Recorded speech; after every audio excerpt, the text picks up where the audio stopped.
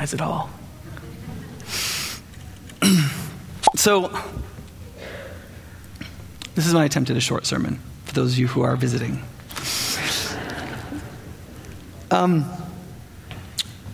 These are two remarkably similar experiences, right? You've got two devout people. An angel appears to them. They both receive a message that they're going to have a son. They ask a question, they get a response, and the thing that's promised actually happens, right? So, fairly similar events. And the angel, same one, Gabriel, right? But there is a very significant dissimilarity in this passage, and that is that when the two human individuals ask their question, they get very different kinds of responses, don't they? So Zechariah gets a rebuke and a punishment. Mary gets an explanation and encouragement. Right? Zechariah says, hey, how do I know this is going to happen? Because I'm really old and my wife is really old and we've been trying to have a kid for like decades. And Gabriel's response is, hey, try to pay attention. I'm Gabriel. Okay? We're in the temple. I'm standing in the presence of God. And this is supposed to be good news, right? So, because you didn't believe this, you're going to be mute for about a year.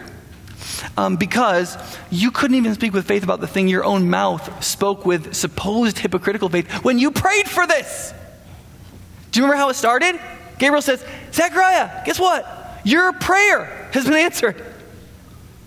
And it's a little spiritually hypocritical when you pray for something for a couple of decades and it happens and you go, how can I know? Right? And then one verse later, right, Mary, the angel says this, and she asks a very similar question, right? Hey, I'm a virgin, so how is this going to come about that I'm going to be pregnant? And Gabriel's answer is a little vague. It's not real specific. He just says, listen, God is going to inexplicably kind of come upon you and cause you to be pregnant. It's not going to be weird like a Greek myth, and you don't need to go looking for it like Abraham, okay? So just sit tight. It's going to happen. When it happens, just know it's from God, and it's great. Okay? And Mary's response is, and then he goes, and in case, Mary, you need a little encouragement, your relative Elizabeth, who's been barren for decades, she's in her 6th month. So run down there and meet up with her, and right? And you can kind of just imagine Mary showing up and running into Elizabeth, and they have their little sweet moment, right? But can you imagine dinner time? Right? Elizabeth and Mary and Zechariah are all sitting around, right? And Mary's like, and then this angel showed up and he said his name was Gabriel. And he said I was going to have a son. I'm a virgin. How am I supposed to have a son? But he said God was just going to kind of make it happen. And then I asked him this question. I was like, how can I be it? And he just gave me this sweet answer. He said, Mary, it's just going to sort of happen. And if you need encouragement, Elizabeth is pregnant. You should go see her because nothing's impossible with God. And you can just imagine Zechariah going, come on, Gabriel, come on. Right? I don't know if I'm just a guy and I like to take the guy side in the story, but that's a little odd. I mean, how do you account for the very significant difference between the response Zechariah got and the response Mary got? Right? And here's why I think, okay? They're two very different kinds of questions. They look kind of similar on the front. Both essentially offer a scientific objection, right? We're old. How's it going to happen? We don't have a good track record for fertility. I'm a virgin. That doesn't normally happen. But aside from those similarities on the surface, Zechariah is not asking for further clarification, is he? He doesn't need more information. He has all the information he could possibly want and more about what this child will become. And the question he asks is, how can I know this is going to happen? Well, what do you want? Like a space-time fast-forward manual button, something? Right? Like, you just wait, all right? I mean, it's a cynical question. It's a skeptical question. Listen, you got to cut Jeremiah some slack because you pray for something for 20 years and it doesn't happen. It'll do that to you sometimes if you're not careful. That doesn't mean it's right. It's just normal. And so, Gabriel gives him exactly what he needs. Cynical people, they don't need explanations. They don't need clarification. Cynical people need confrontation. That's what they need. Because it's not an information problem. It's a psychological problem. It's an attitude problem, and the way you fix attitude problems is with rebuke, pain, humiliation, confrontation. Mary's a different story. She's just like, what do you want me to do? I'm a virgin. How is this going to happen? She really is genuinely confused. She needs information. And so Gabriel supplies it. Don't go looking for it, sweetie. Just sit tight. It's just going to happen. Just be glad. And one of the things I think we need to recognize is that God is loving enough to supply you and me and these people with exactly what they need. And God isn't fair and shouldn't be fair. He gives people what they need. And if one person needs painful, humiliating, rebuking confrontation so that they have the opportunity to come to repentance, to come out of that cynicism and believe and enjoy the good news that they've been praying for all those years, then guess what? God was loving enough through Gabriel to give Zechariah exactly what he needed. And when he came to Mary and she was genuinely confused and searching and wondering what to believe, he gave her exactly what she needed: information, clarification.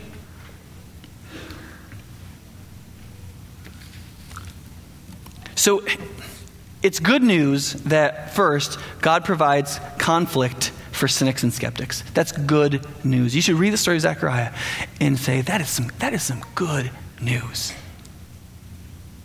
Now listen, just because God supplies conflict for us doesn't mean that we're going to listen to it. You can give, you know this from your own life, you can offer something that offers conflict to somebody in an extremely loving way, and what can happen? They can shut you down, not listen, end the relationship, cool off towards you, all kinds of stuff.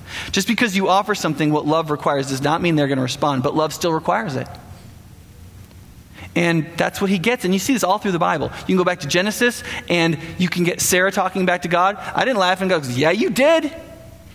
Yeah, you did. And you better accept that was your attitude so that you can turn around from it, right? Peter gets rebuked a whole bunch of times. There's all kinds of examples of God really giving direct rebukes to people, and this is one of them. You're not going to speak for the better part of a year. Which, he's going to have a pregnant wife, so he probably needs to do more listening and talking anyway. But that's the response, right? And, when somebody has that kind of cynicism, you can't just give information, you've got to confront them. Because that's what cynicism requires. And generally speaking, when we get cynical, we just kind of get cynical and we just chalk up everything to chance. And we don't want to see any purpose or divine providence behind it. And so, but once you chalk everything up to chance, you can't see when God answers a prayer. You can't see when there's God's providence in something. You can't get any direction from anything. And you can't see God anywhere. And believing everything is chance is always a self-fulfilling prophecy, because you can always come up with some kind of weird explanation to make sure that chance is sufficient. Chance is always sufficient. Let me give you just an example of this. One of the leaders of the New Atheist movement 10 years ago was a guy named Anthony Flew. I don't know if you've ever heard of him, but he actually debated Bill Craig down at UW maybe 12, 13 years ago now.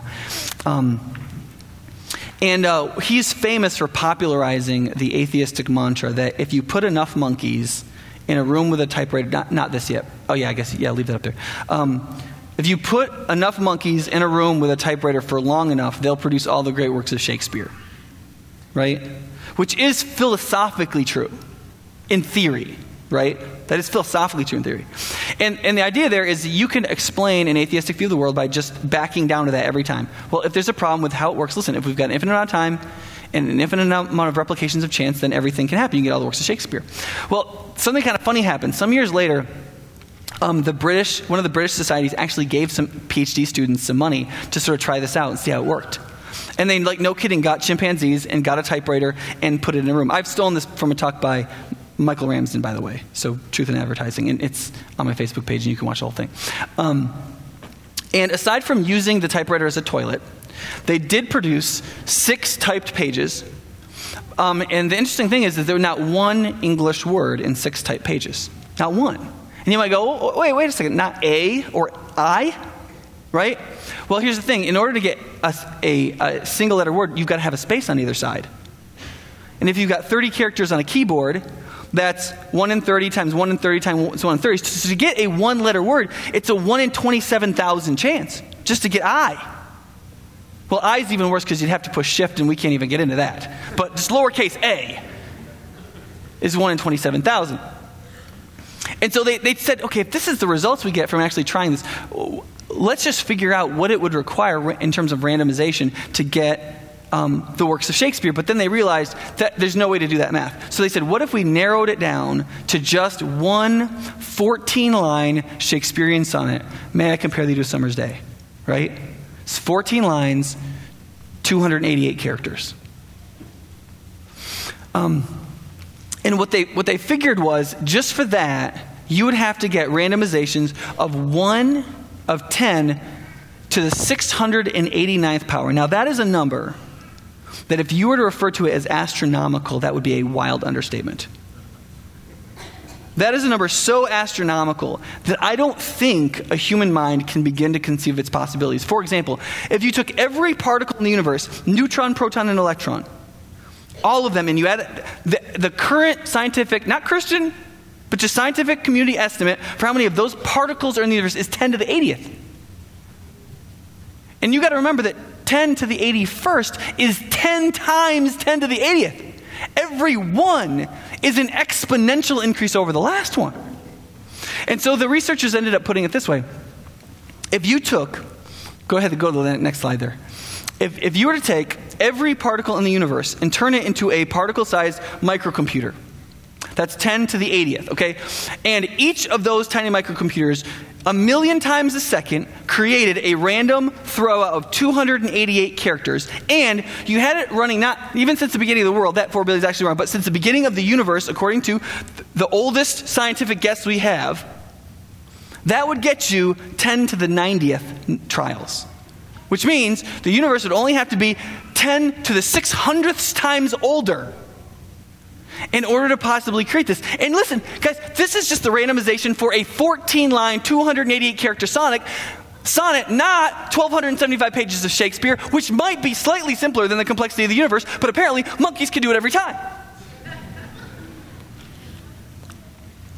Now, the interesting thing about that argument, see, people have been telling Anthony Flew he'd been wrong about that for years. 40 years he'd been a public debating atheist. People had said he was wrong. But see, the thing about this is it's not just a hey, you're wrong. It's humiliating. I mean, it makes believing that you can generate a 14-line sonnet look stupid. And it'll do something to you. And see, that's what's needed sometimes to change our minds. It's not just information. Somebody has to tell you, have you ever tried to get somebody who's being unreasonable to be reasonable by using logic or reason? If you say, hey, you're being unreasonable, and then you give them reasons, and they go, oh yeah, you're right, then by definition, you were wrong. Right? You've got to say, hey, you're being unreasonable. Get a hold of yourself. And that kind of thing is necessary. And you know what happened? Anthony Flew actually changed his mind. His next book was, I think there's a God. And here's why. And it was based on this, what's called the teleological argument. Now, here's the issue. It's real easy to make fun of atheists in church, isn't it? That's real easy. But you look at this passage, and who's the skeptic? The pastor is the skeptic. The guy who is among the priest class who's chosen to do the holiest thing you can possibly do in the worship of God in the temple on the day of the burning of incense, that guy. You know why? Because cynicism and skepticism isn't an atheist agnostic problem, is it? It's a human problem. We all get bad biases that lock us down mentally. We all do that. To the point where we can pray for something for decades, and it can happen, and we cannot recognize it. Right? And the kind of conflict which creates pain and rebuke and even humiliation is the loving option that God has. And listen, here's the important thing. You've got to be able to recognize it when it happens, or what's going to happen. If you don't recognize the pains from God, you're just going to get mad and you're just going to double down, right? And here's the thing. It doesn't feel loving when it happens. I mean, have you ever thought about this? If I put a person in front of you who didn't know you were there, and I said, okay, now listen. I want you to give this guy a kick in the pants. Just a good one, okay? But Make it a loving kick in the pants. Yeah. I mean, how do you do that?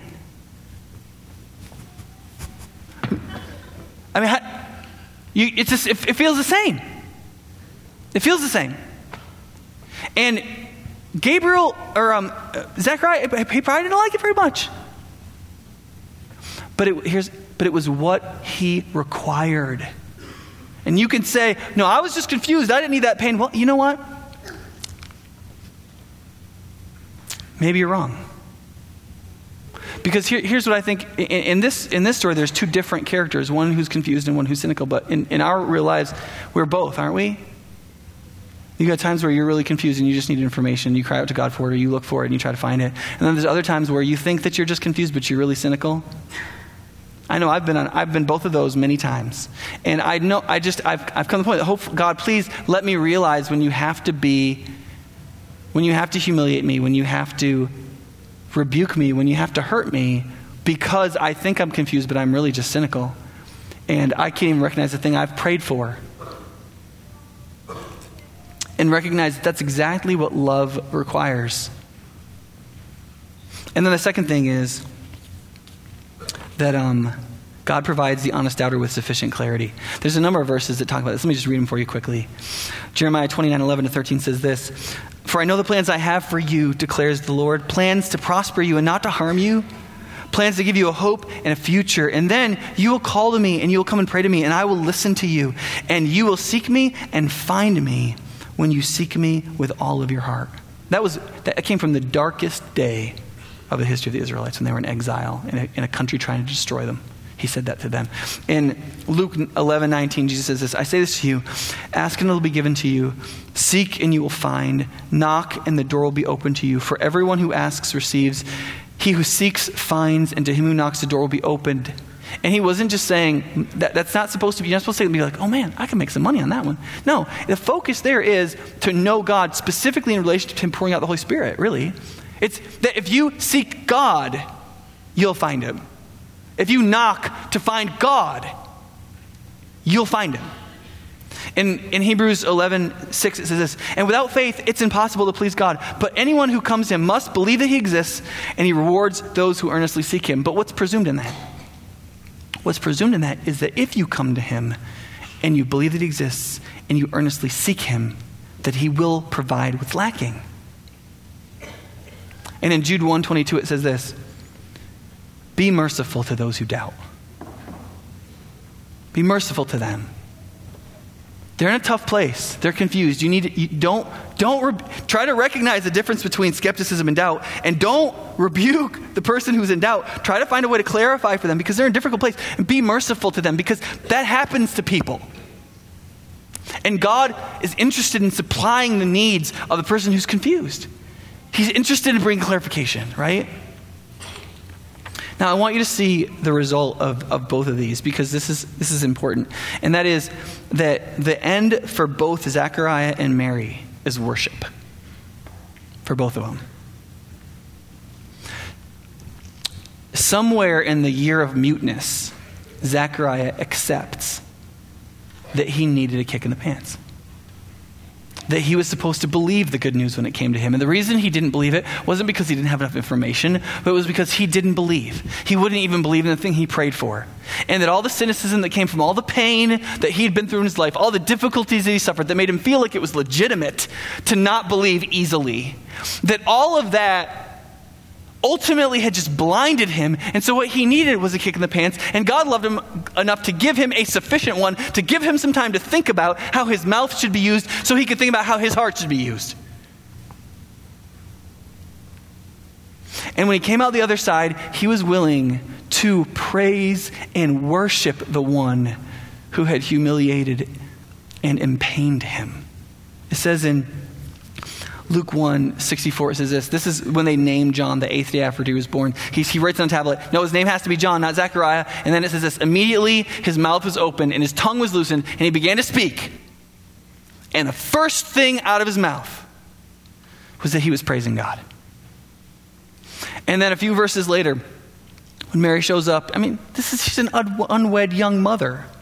There's lots of stuff standing against her, but But her response to this whole thing, when she's at Zechariah's house, Mary says, my soul glorifies the Lord, and my spirit rejoices in God my Savior, for he's been mindful of the humble estate of his servant. From now on, all generations will call me blessed. The mighty one has done great things for me. Holy is his name, right?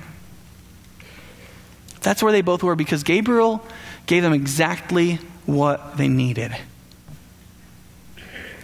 And here's what I want to tell you tonight. I think I want you to go away with this, and that is this. That the reason that we're here tonight, the reason we have a lit Christ candle, the reason we're going to sing the songs we are, the reason you're going to celebrate what you are tonight and tomorrow, is because one greater than Gabriel is here. There is one who has come from God, who is ready and able and actively giving every person exactly what they need. First, in atoning for our sins on the cross. I'm going to talk about that more tomorrow, actually. But he's also giving us exactly what we need in order to believe, because the cross won't make a bit of difference to your life if you don't believe. You have to believe. You have to get where Zechariah and Mary got. You have to say, my soul glorifies the Lord. Or when your mouth finally opens, you say, you praise God. You have to get to that point where you accept that God is God and you are not, and you needed provision, and it was given in Jesus, and it is for you, and that is good news, not bad news. And you have to recognize, listen, if things have been hard on you, if Allah has felt like a kick in the pants, you may think you're Mary, but you might be Zechariah. It may be extraordinarily loving that you are having difficulty in some kind of way. I don't know. I don't presume to know exactly why every bit of suffering has come. There's lots of other reasons in the Bible people suffer besides spiritual denseness. So don't think that I'm saying that all suffering comes from God disciplining us into belief. I'm not saying that. But what I am saying is almost none of us receive rebuke, humiliation, suffering, and go, oh, I know what's happening. I think God's trying to get my attention. He's telling me I'm not really a doubter. He's telling me that I'm a skeptic, and I was supposed to receive this good news and be happy about it, and I'm not. And he had to give me a kick in the pants. And if I don't believe, then he's only got two options. He can either leave me alone or kick me harder. They used to say in the South, you know what, if you don't pass this test, you'll get to take it again. And one also greater than Gabriel is here. For those of us who are in the position of Mary, who are just frankly confused. There are promises throughout the Bible. If you seek me, you will find me. If you seek me with all of your heart. And just read about the life of Jesus. There is nobody who rebuked and humiliated and inflicted pain as therapeutically and as lovingly and as purposefully as Jesus to people who are being lost. And there is nobody who more tenderly explained basic need to confused people like Jesus. And it is the same Jesus who would call you to act like these two people right now and believe and to praise God and love him. So do that. If you haven't believed before, believe right now. Tell the person you came with. Don't be a skeptic. Don't take this test again. And if you're confused, Scripture says everywhere to seek and you will find.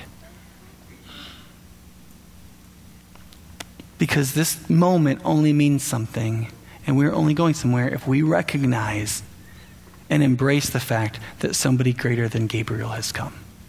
Jesus. Let's pray. Father, we pray that you'd help us in this Christmas time to enjoy and embrace that you have given the world exactly what it needs. You've given us a Savior in Christ, and you have given us someone who will reach a doubter and a skeptic all the same, who loves the cynic, who loves the confused person, who reaches out to them, and who gives people exactly what they need. And I pray, Father, that you would give all of us in every area of our life exactly what we need. And we would realize that the fulfillment of that need is going to be in Jesus, the one greater than Gabriel. We pray in his name. Amen.